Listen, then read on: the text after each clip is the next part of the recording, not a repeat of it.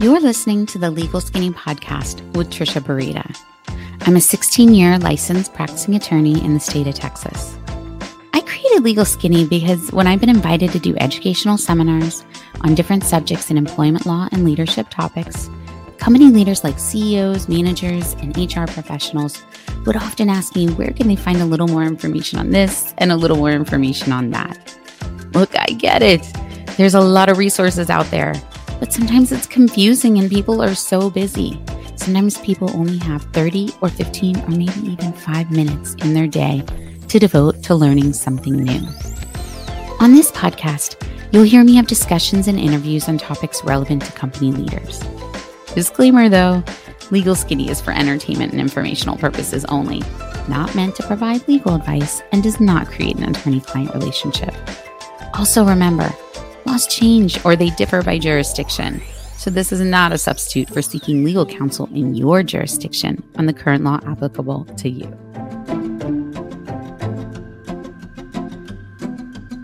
Hello, friends, and welcome back to the Legal Skinny Podcast. Today, I want to talk about pranks. So when I think of an iconic prankster, I can't help but think of Ferris Bueller. And the scene in John Hughes' 1986, Ferris Bueller's Day Off, with the phone call, to the principal, where the principal believes he's finally caught Bueller in a lie about a dead grandmother in order to try to skip school. So, of course, the principal demands to whom he thinks is Bueller on the phone to bring the dead corpse of the grandmother in as school policy to prove it's actually an excused absence. Of course, Bueller then calls on the other line to the principal's secretary, leaving the principal to think he really is talking to a parent. And then the principal's mortified and apologizes profusely to what it is really Bueller's buddy, Cameron, pretending to be the parent on the other line. Not too complicated of a prank, right? But just clever enough to fool him. So you may be a prankster yourself, or perhaps you're a little like me. I admit I think I'm either not quite clever, creative, or motivated enough to pull off a very good prank. But I'm keenly amused and also shocked at the things people can come up with in the realm of pranks. For instance, let's talk Hollywood people pranks. From the bizarrely clever pranks, I would say, George Clooney and Brad Pitt have traded some pranks that they've talked about that probably fall into that. They're known and openly admit that they prank each other. With Clooney admitting Jimmy Kimmel gave him stationery created in Brad Pitt's name. And Clooney then sent multiple letters out to various other movie stars from, quote, Brad.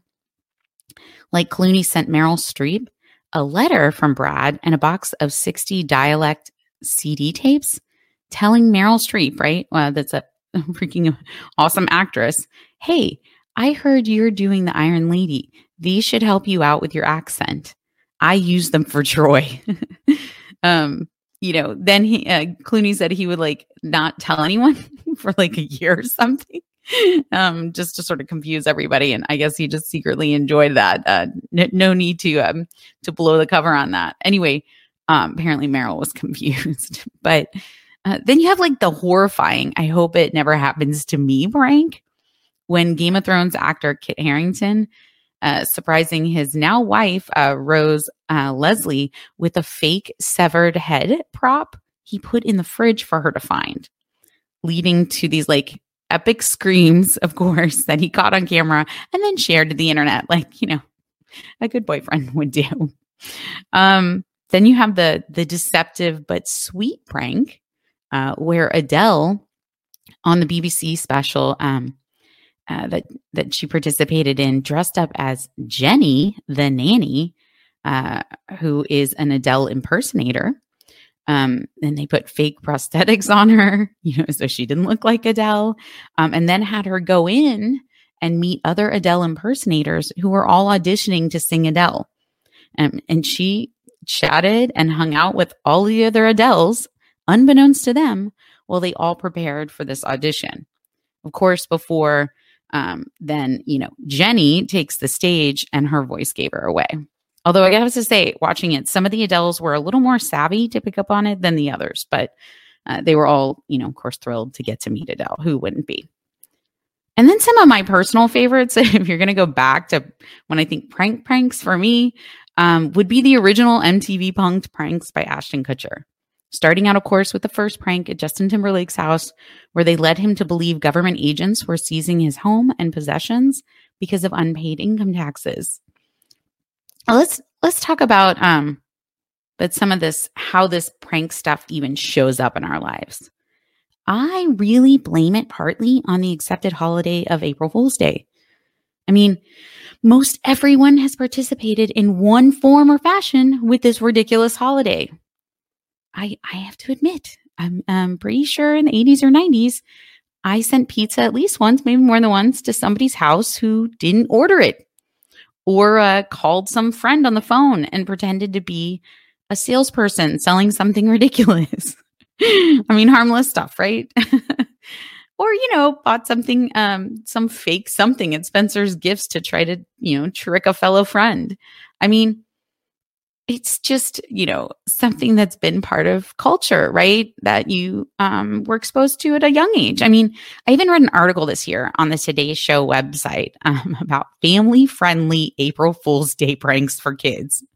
I was like, what? So we can get the kids on this super young. I mean, I admit I was totally curious. So I'm like, I have 5-year-olds. What exactly are they suggesting? Okay, number one on the list, they called swap sleepers. So if your kids are heavy sleepers, they say then carry them into their sibling's bed and let them wake up in a different room to start April Fools off on the right foot. I was like, oh my God.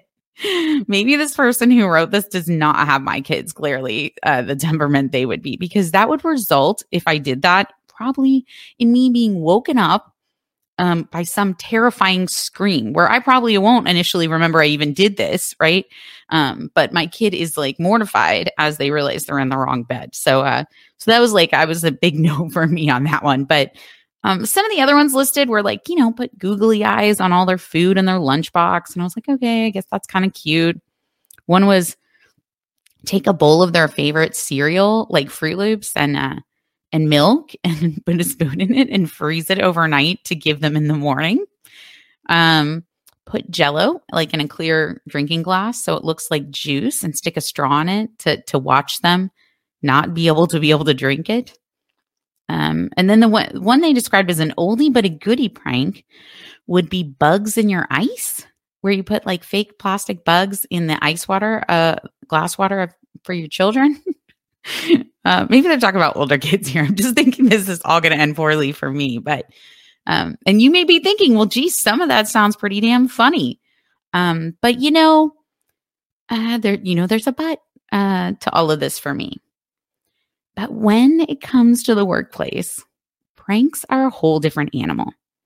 Whether done out of a welcome to the group type innocent intention or an exercise of power and intimidation, pranks have had a checkered history in our workplace, especially when it becomes, a part of the company culture, and especially when it crosses the line.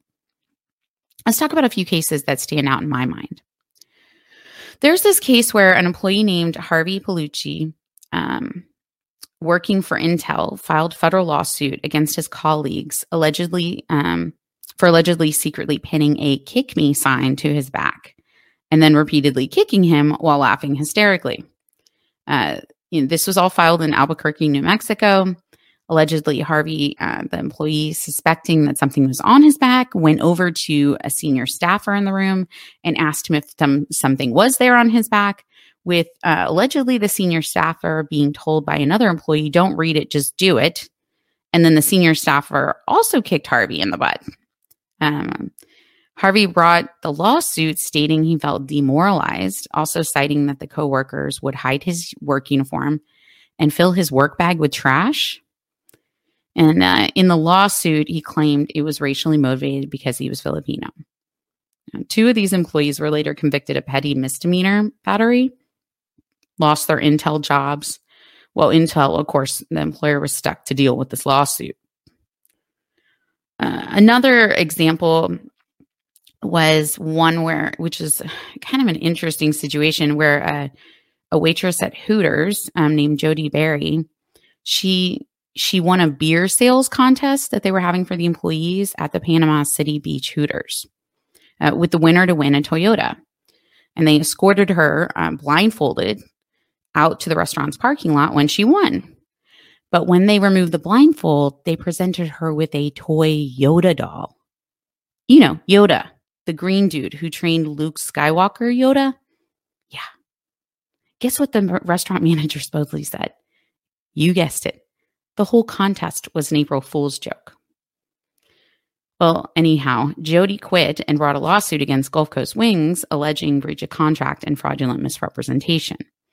And while the settlement was confidential, it was reported in the news that her lawyer stated she can probably now go pick out whatever type of Toyota she wants. You see, there's no legal April Fool's defense. FYI, just in case you're pondering that. Yeah, it doesn't exist. Other examples outside these two cases, gosh, it could be anything. I mean, we could talk about this for a while. But, easily something might start innocent could sort of turn into a bad situation. And so, it is something that you kind of have to really understand and think about. If it's something that you think would even be accepted in your workplace, any type of prank. Some things that, could come up would be like, or an example would be, an employee thinking it's funny to order a hamburger for someone that doesn't eat meat at a restaurant, when they're all on their employee lunch break. And the employee has a religious reason for not eating the meat. And, pranks like that poke fun at someone's religion, gender, sexual orientation, ethnicity, race, disability, age, or any of those protected, classes, those statutes. And that's kind of where it can start to get completely across the line. And you might find, okay, so some of this behavior crosses the line, but you're thinking this won't ever happen to me. This won't happen in my company. Remember how I mentioned that I partially blame April Fool's Day for this nonsense? These prank situations in our lives. I mean, the other part I think is that people think pranks are funny. And I totally agree that some pranks are funny, right? The problem is that what you think is funny and what I think is funny may be two very different things. Hence the problem in the workplace. Sure, you may think you have a workplace where everyone pretty much thinks the same. They get along. Everyone will think blank is funny. But if your work environment is, it's not like Stepford Wives' creepy environment where everyone's exactly the same, which is just impossible, basically. People are different and you don't know everything about them. So how do you know when a prank crosses the line? That's the very, very tricky part about all of this with pranks. It can be dicey. I mean, even if 99% of the workforce thinks it's funny, but the 1% thinks it's not, you could have a problem, right? Possible tips to consider in these situations is if you can, which I think sometimes this is an impossible ask, but if you could try to keep the pranks out of the culture to begin with, or be very careful about how they might, be looked at from leadership and management and the company standpoint. This isn't Ferris Bueller's Day Off, and you're not rolling back the odometer on a 1961 Ferrari 250 GT California. From a leader's standpoint, a company leader's position, laughing and participating in any of this can give the impression that you approve. And if someone feels it's demeaning, well, it can just all change things very quickly for that employee. So be very wary of how a prank may be affecting other people, even if they don't say anything to you initially or at all. And remember to have those policies talking about what's not appropriate. For instance, very clearly in your sexual harassment policy should state these type of jokes are not appropriate, right? And also to have a way for people to feel comfortable reporting and to always take these types of concerns seriously. Even if you really think the prank is innocent, take the complaint or the concern seriously. It might have taken a lot for the employee to even bring it to you. And if you do think that the prank happens to cross the line, you're going to need to likely have to issue written discipline on it. So you take a standpoint that it's not acceptable. Now, where's the fun in all that, right? Jeez, Trisha. But hey, and that's the Legal Skinny on Who Doesn't Love a Prankster?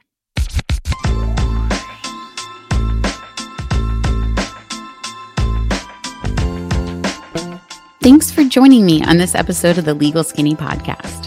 I would love for you to go to www.legalskinny.com/review to learn the super simple way to leave me a review to tell me which topics and guests you like.